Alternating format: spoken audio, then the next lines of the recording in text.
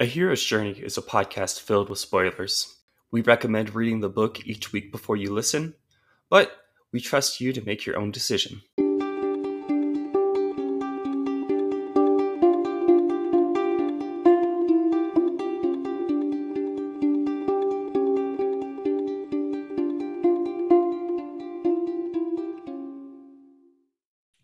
Hi, and welcome to A Hero's Journey, a literary podcast.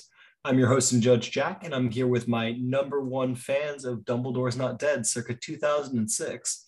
This is Alex. And I'm Zach. Each week, we look at a different book through Joseph Campbell's monomyth. This week on A Hero's Journey, we're discussing Harry Potter and the Half-Blood Prince, the sixth book in the series. This book starts out with Harry receiving a letter from Dumbledore saying that he will be picked up and taken to the Burrow.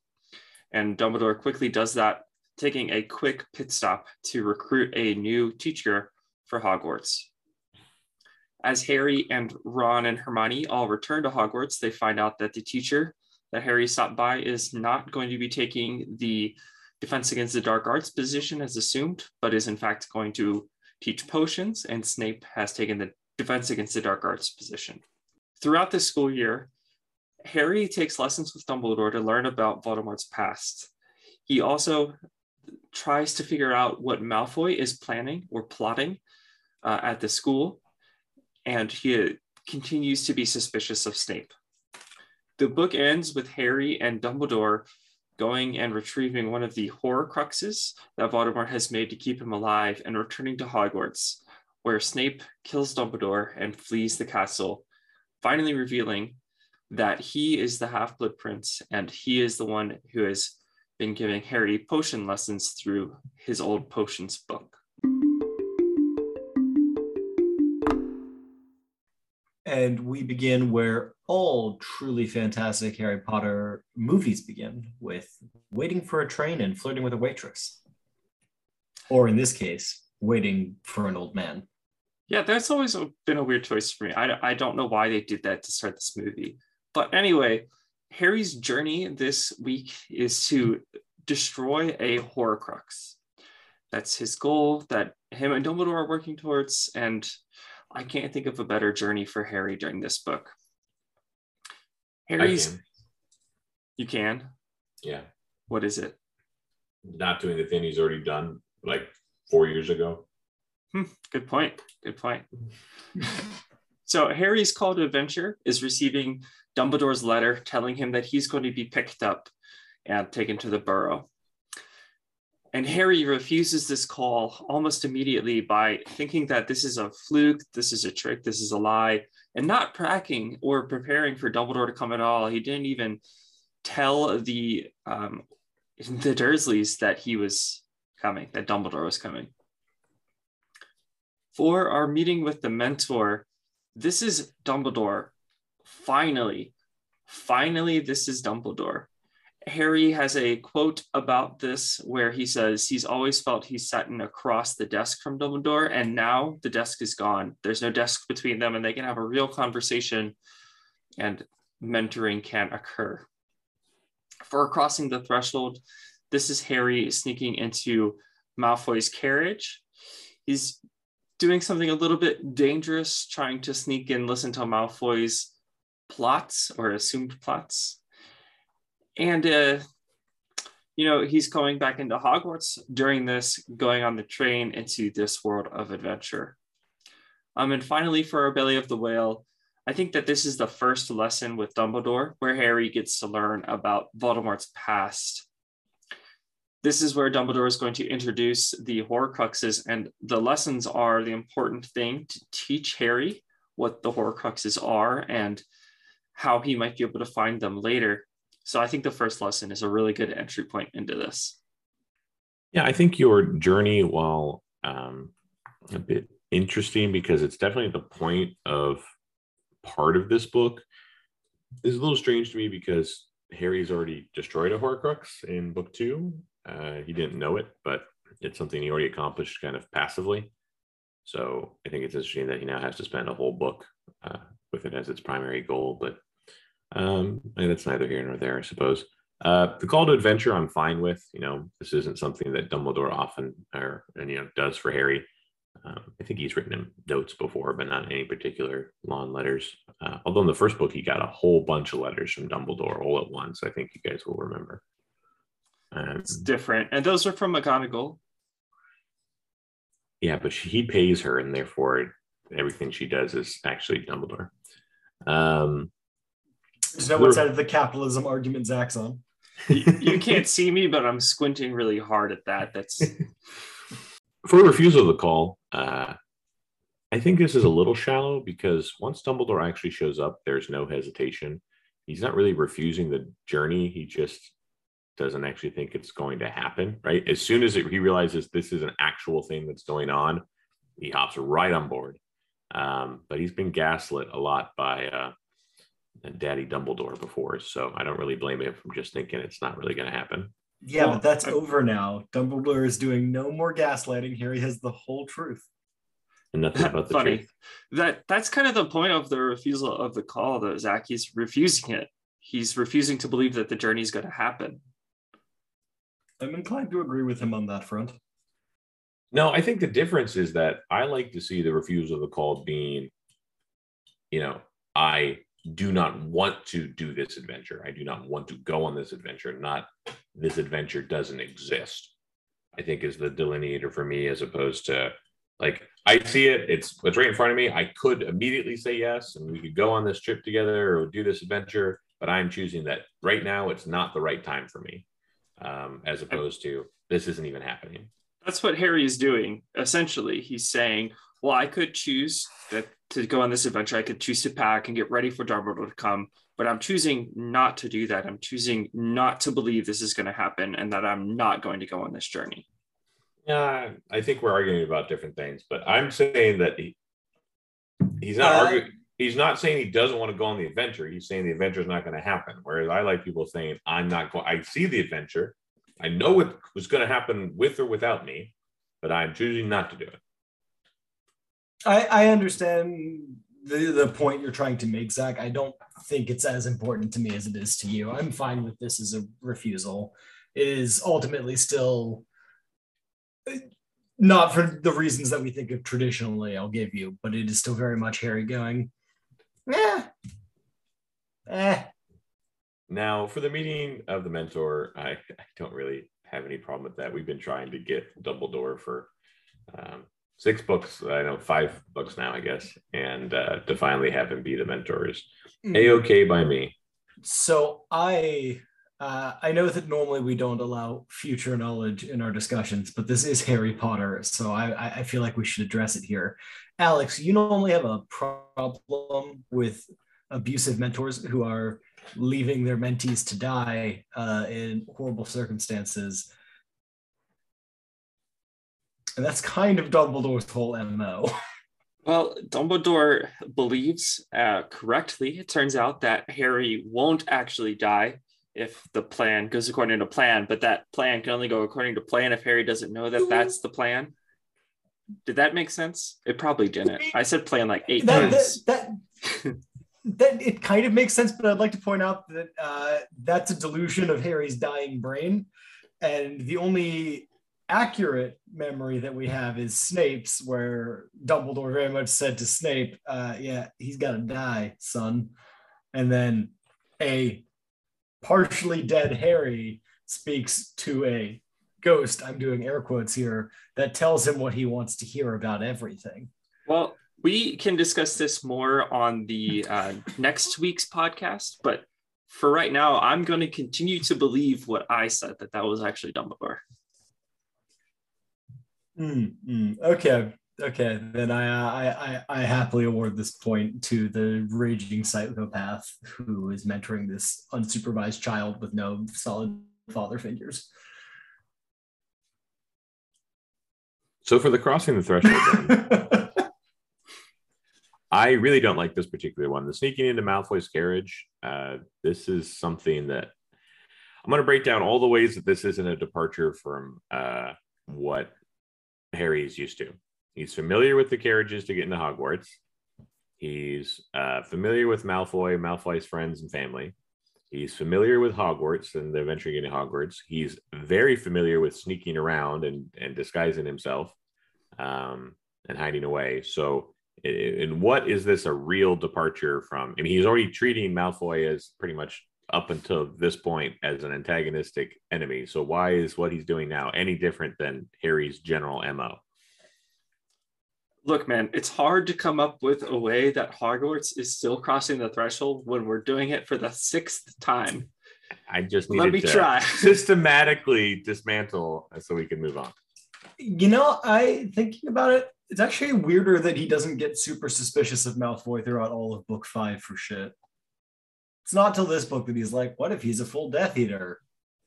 Even though it's only been, the only difference is his dad's arrested now.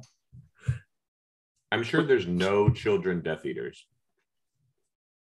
I know that you're not meant to like judge a family by its the sins of the father and all that jazz, but when it turns out that the dad was in a cult and the mom was also in that cult and maybe just got off on a technicality, maybe you don't let the kid come back to school. Maybe he gets like homeschooled or something. All right, so for our Belly of the Whale, Harry has been getting both desired and undesired lessons in Voldemort's past his literal entire life. So I don't think this sort of information that Dumbledore is sharing him is, again, anything different than normal. Like there was no way for Harry to really turn back before book 1 started, right? I don't think you believe this information about the past. Harry has learned like 4 things about Voldemort. 1, Voldemort killed his parents. 2, Voldemort tried to kill him. 3, Voldemort went to Hogwarts at one point. And that's like it. And 4, that he's Tom Riddle and that he got to speak to him through a book for like a whole year. And that said he went to Hogwarts at one point. And that he spoke Parselton, and that he his interactions with Sirius Black and Rat Boy, and that's not his personality though. That's what the lessons that Dumbledore is doing are teaching him. This is what Voldemort's personality is. This is what matters to him. So that's going to help Harry find the Horcruxes. Right, because, Dumbledore teaches him a bunch of really relevant information that's ultimately incredibly important to Harry finding that Horcruxes. Things like all of the kills were significant. Even though 2 of them were just bums. Yeah, and as far as a commitment level goes, it doesn't seem like these lessons heighten Harry's commitment level, right? He's pretty on board with the down with he who shall not be named train. But this specifically gives him the quest of, I need to kill the Horcrux. It's not, I'm just going to fight Voldemort. That's like, it's not specific enough. This I'm going to look after and destroy Horcruxes is much more specific in my mind.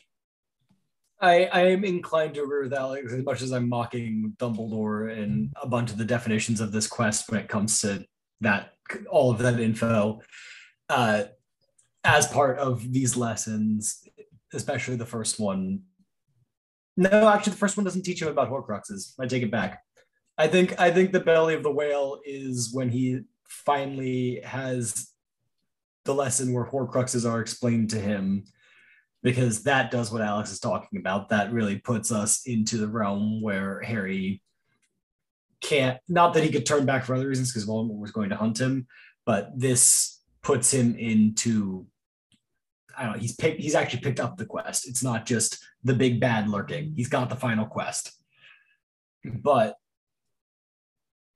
that happens way later, doesn't it? I'm trying to remember. It's been 3 or 4 weeks since I read this. It happens much later. What happens much later? That Horcruxes are actually explained.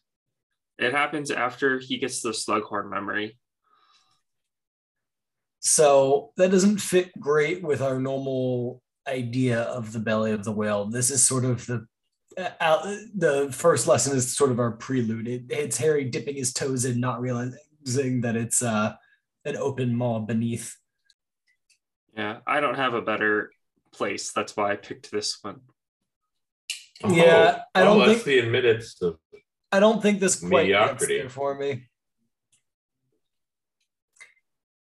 That is going to bring us to a close on our departure with a rather low score for a Harry Potter book with 3 out of 5. We had a solid opening and sort of a shaky middle half, but in Alex's defense, it's a Harry Potter novel. Like, yeah. Also, it's our last one set at Hogwarts. A solid 2/3 of this book are kind of unrelated to the quest. Last one set in Hogwarts, my ass. A whole bunch of people die in Hogwarts. The last one with Hogwarts is its primary setting.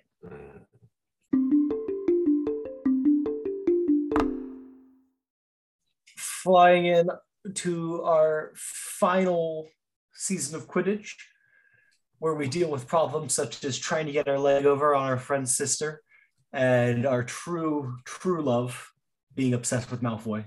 We come to our initiation. That's quite right, Jack. For Harry's road of trials, I think you highlighted 2 of the 3 big things for him. Dealing with social issues of being a teenager, being a Quidditch captain and having that responsibility, and trying to date his friend's sister, who is already dating another one of his friends. I don't know. He never talks to Dean that much, but I would assume they're friends. That is one of Harry's road of trials. The second is continuing to look over and obsess over Malfoy and what he's doing and trying to figure out what he is plotting. And the third is what I kind of already alluded to, the memories. Finding out more about Voldemort so he can learn and succeed on the quest is his third trial. For a meeting with the higher power, we're going straight back to the memories and looking to Slughorn here. Slughorn giving Harry the memory is the meeting with the higher power. Slughorn has the information that Harry needs and gives it to him mostly willingly. For our Temptress here, I think it's to focus only on Malfoy to the detriment of the other tasks. And it's kind of evident that this is happening. Harry almost misses a Quidditch match, and because he's so focused on Malfoy, Harry continuously forgets to do the things that Dumbledore is asking, like go and get the memory from Slughorn. For an atonement with the Creator, I think that this is the fight with Snape after Dumbledore has been killed, where Harry realizes that Snape has betrayed the whole Order of the Phoenix, that he is actually evil and aligned with Voldemort, and that he's the Half-Blood Prince, that he's been the one tutoring Harry, that Harry has felt a connection with all year through his potions book. For the apotheosis, this is realizing that Malfoy has succeeded and that Dumbledore has died. Harry doesn't really believe it until he sees the body, but at that point, the realization comes to him. For our ultimate boon, we have to go back a little bit to when Harry gets the locket. That was his goal here, to destroy Horcrux. This is as close as we get. He's able to defeat the blocks at the Horcrux and is able to get it. Just is unfortunate that the locket turns out to not actually be the Horcrux. So for a road of trials, I think the social issues that you've delineated between Ginny and Quidditch, the Quidditch one, don't really buy, right? Harry's been playing on the team and kind of been the star Quidditch player since year 1. So I think that although he's got the added responsibility of captain, I don't think it really is weighing on him when you're comparing it to the either the social challenge of love, which again, we're going to talk about why that's a little flawed in a second, or when you compare it to the fact that there's like nearly immortal supervillain who's trying to kill you and everything you've ever loved, or that your school principal / mentor is taking you around and trying to get you in very dangerous situations. Lots of bad stuff happening to Harry right now. Alex, how do these outside of the memories actually relate to our quest? Well, Harry still has to be a person and live his life. He can't just do the quest thing yet. That's for the next book. He's got to be a person too. We don't know about next books. Yeah. I think Harry would have been way more productive if he'd spent his time on name something relevant that Harry learns that helps him in the future. In these quests. In this quest. Agreed. Harry's obsession with Malfoy tells him where the room of hidden things are, and Rowena Ravenclaw. He already knows where the room of hidden things is. Yeah, but not this specific thing that he finds the diadem. That's just the Journal of the Half-Blood Prince. It's not his obsession with Malfoy so much. He could have sectum sempra anyone. Yeah, but he was obsessed with Malfoy. He followed him into the bathroom, and then he septum centred him. But actually, that sounds like a date rape. I gotta say, actually, we don't know about future books, Alex. So he erased that rule for Harry Potter specifically. What does he find in the room where things are hidden that you feel is so relevant? I mean, there was that weird cage full of live animals. Is that a Horcrux? Do you think? Speculating. You can't just switch the rules like this on me, Jack. I didn't switch the rules. You set these rules. That's fair. I mean, nothing. These don't have anything to do with the rest of the quest. All right, we can move on. Wunderbar. I do think they're decent trials if this book was just right. If we were doing the journey of the book rather than the one that you've done, right? Just the ultimate boon is surviving another year? ? That's not fun to talk about, though. No. All right, for the meaning of the higher power, Slughorn giving Harry the memory is you're talking about how the memory is what imparts on him. So it's almost like a transitive sort of thing. Is Slughorn the higher power, or is the memory the higher power? Slughorn is the higher power, and the gift is the memory. Excuse me. And the memory is what gives him the insight to the thing that's ultimately not relevant. Yeah, but it's relevant to this quest. All right, so for the Temptress then, we're saying that if he hadn't focused on Malfoy, then Dumbledore might not be dead. Is that the detriment that the temptation caused because he falls to it? You know that that's not what that means. He falls to the temptation. He's focusing on Malfoy, the book, as you've stressed, and not ignoring that impulse is what ends up, not to a small part, getting Dumbledore killed. What? No? That's not.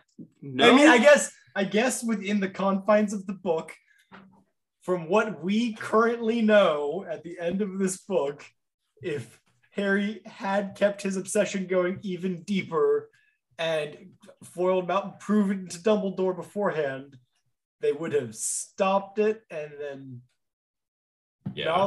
Dumbledore wouldn't have died, but then Snape would still be evil and working in the house of Dumbledore. So 50-50, they out a traitor, they lose Dumbledore.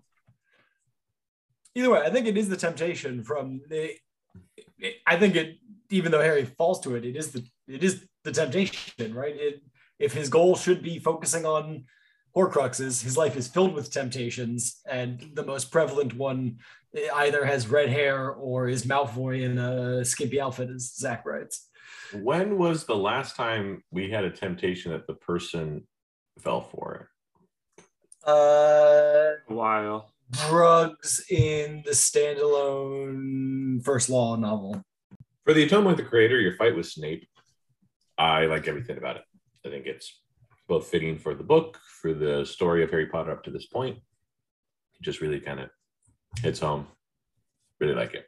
For the Apotheosis, though, the realization that Malfoy has succeeded and that Dumbledore is dead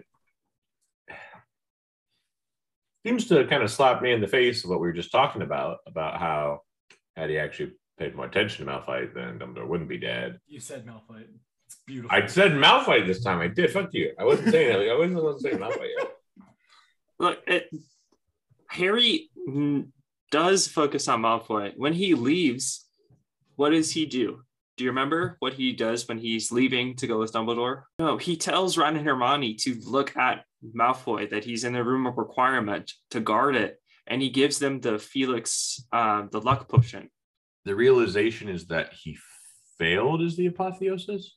I mean, the real realization is he convinces himself briefly that if anyone could have survived, it's Dumbledore, and it's not until he goes and sees the body that it sinks in for him that he's failed. Dumbledore is dead. And then it's not a great apotheosis, mostly, right, that Snape really has betrayed them is another apotheosis. It comes a little out of order with our atonement with the creator. But on a technicality sense, the fact that Dumbledore is dead because Harry goes into denial, it is a realization. It's not my favorite, but it fits. All right, well, we'll move to the ultimate boon then, if you're going to say it fits, because I know that the ultimate boon doesn't fit. We've, on a very lighthearted level, we've traded a locket for what is considered the most powerful wizard in the world to fight against the great evil, so that's cool. And then we realized that the locket's just trash garbage and doesn't matter. So we didn't actually accomplish what we set out to accomplish. And we have no future knowledge. Yep. In that case, yep. But we threw out the rule for the Harry Potter books. We didn't in other places. I rest my point. Case accepted. A point not awarded. Gavel banging. What's that Pro ZD line where he keeps going, I'll get to the point? In his little fandom thing. Anyway. I think he got the point. Yeah, I think you like my hat. That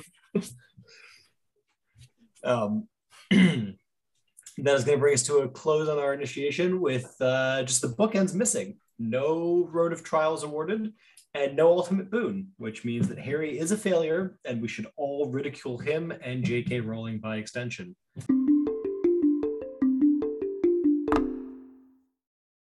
Watching your mentor slowly fall from the tower in slow motion as the light is drained from his eyes and his phoenix laments, knowing that truly he is dead. We come to our return. Yes, this is going to be a tough one, boys, because we're going to have to do some time jumping. So our refusal of the return is after Harry and Dumbledore have gotten the locket. Harry tries to fill the cup for Dumbledore and continuously tries to fill the cup and can't ever do it. Not really accepting that they've got what they came for and they could just kind of leave now. So that's why it's a refusal. So for the magical flight, it's the apparition to Hogwarts and the flight into Hogwarts, where that is not something that you can usually do. It's only because Dumbledore is there and breaking the protective charms that Harry is able to do it. From our rescue from without, we're going back again. And this is Dumbledore saving Harry from the Inferi with the fire that Harry cannot remember for the life of him what to do. For crossing the return threshold, this is Harry returning to Hogwarts with Dumbledore, and he's able to share the information, even though the locket is a fake, he's able to share the information about the Horcruxes and where the locket might be with Ron and Hermione.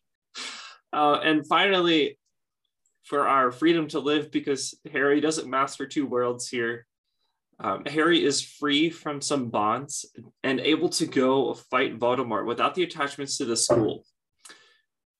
Harry no longer thinks that he's going to go back to the school. He doesn't have a strong reason to, because Voldemort has given him a quest and he must go outside and do it. And awkwardly, Harry breaks up with Ginny. I don't know how that's supposed to help save her, but that's another thing he does to free himself from bonds to the school so we can go hunt Voldemort and the Horcruxes. Because remember, guys, breaking up with your significant other terminates all emotional feelings. Yeah, and it also makes her not a target anymore, despite the fact that Voldemort already knows that One, All he's of the very Weasleys connected are to the targets? family. Yeah. I don't know why they were just torturing all of them all the time. For the refusal to return, I have a hard time necessarily quantifying why I hate this so much, but it happens predating it, which we've accepted on occasion before, but his intention is not to delay returning from the quest. It is simply to try to save somebody, right? It's not him refusing to. He would love if he didn't have to do this. It's not like, oh, I want to stay here in this dangerous place where it's all scary. But instead, he has to do the same to try to save his mentor. He again does prove successful in air quotes, only to be proven unsuccessful later. So that's my particular reason for not liking this refusal. I mean, I especially agree because Harry can't apparate, and therefore, how could he get out without getting Dumbledore coherent again? Yeah, that's good. I didn't think about that. He would have died shortly thereafter. For the magical flight, the apparition so my primary problem with it is that they're not actually returning to, like, the magical flight isn't actually happening to the place that we said. But if we're trying to talk about Dumbledore's inherent, like, genetic coding to the magic of the school, sure. Which, if we're going to go into that logic, I don't know why he just didn't put a ton more fail safes on the school so that, like, he was like a level 30 wizard in his lair with a bunch of lair actions. Yeah, you'd think so, but I mean, he's planning to die, but we don't know that. Yeah, we don't know that. And then, but Harry couldn't save himself from either situation, so I'm okay with the magical flight and the rescue. Okay, yeah, I had no particular problem with the rescue from without. We can't cross the return threshold to Hogwarts because Hogwarts is where the journey takes place for 99% of the story, and it's the starting point of the journey. It's pretty much the everything of the journey is Hogwarts in this particular book, and so it can't be the crossing. Yeah. Other moments I could maybe think of require a little, maybe we're too biased with our foreknowledge of the fact that Harry, I mean, he said he's not coming back, so perhaps crossing the return threshold is leaving Hogwarts knowing that he's not coming back. I could buy that. That makes more sense, actually, now that you're saying that. I like it better. And we all agree that there's no Master Two Worlds or Freedom to Live, because he got a lot to do still, Mr. HP, good old steak sauce himself. Yeah, I'm fine with that as our closing sentiment of this arc. Steak sauce himself's got work to do. There's that rumor that that's how she named it, was because she was writing in a cafe, but I don't buy it. Yeah. That's gonna close us out on our return with our refusal, Master of Two Worlds and Freedom to Live missing, leaving us with a final score of 10 out of 17. I think making this the first and likely only Harry Potter book that will not get a modern hero stamp from us. Harry just didn't quite make it this time. He's got too many flaws. That is insane to me, but also I totally agree. If there was any book that was going to hit it, it would be this one, or maybe the third one. But yes, we found the third one, they accomplished their goal. So that's kind of why it gets there. Oh, and also Hermione was the hero of that book. If you don't know what I'm talking about, definitely go back and listen to that episode because it was great.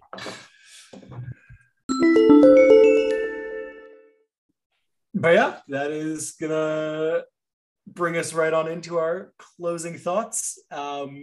I will say that the only problem I found with our new format so far is that when we talk about the same book series back to back and it's something like Harry Potter, I don't know how many closing thoughts I'm going to have because they're not as... I gave you my closing thoughts on coming back to Harry Potter last time. You've gotten it a bunch of other times. Specifically for the sixth book, it's weird that Harry gets so sexual.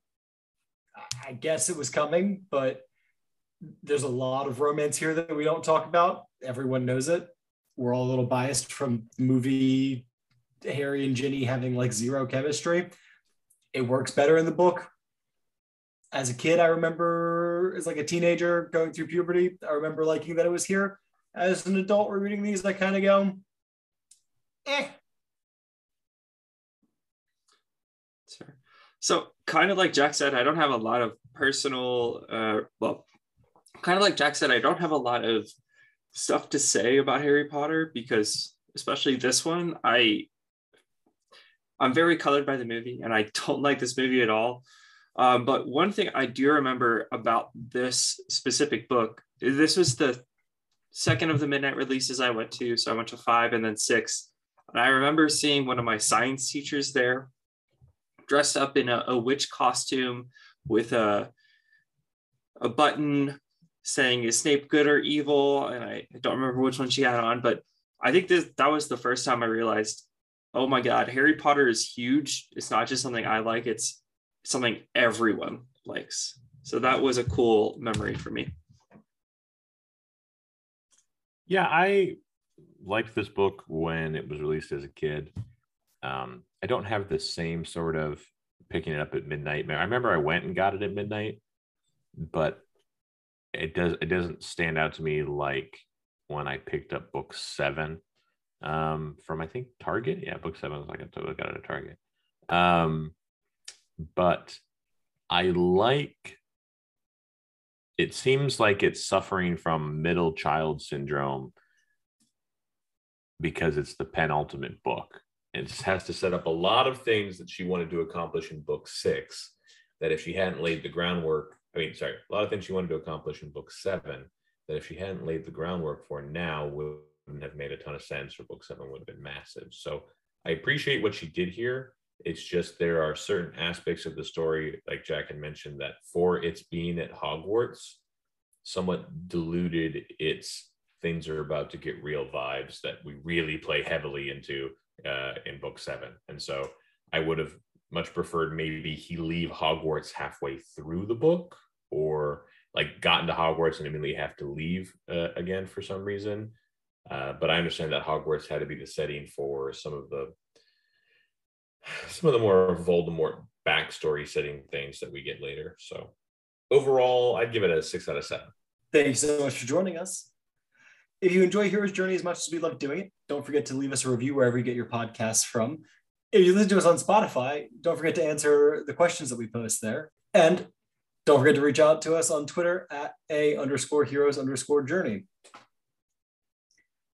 As always, I've been your host and judge, Jack. This is Alex. And I'm Zach. And join us next week as we get to Harry Potter 7 and wrap up this childhood beloved series. Yay! Oh, thank you.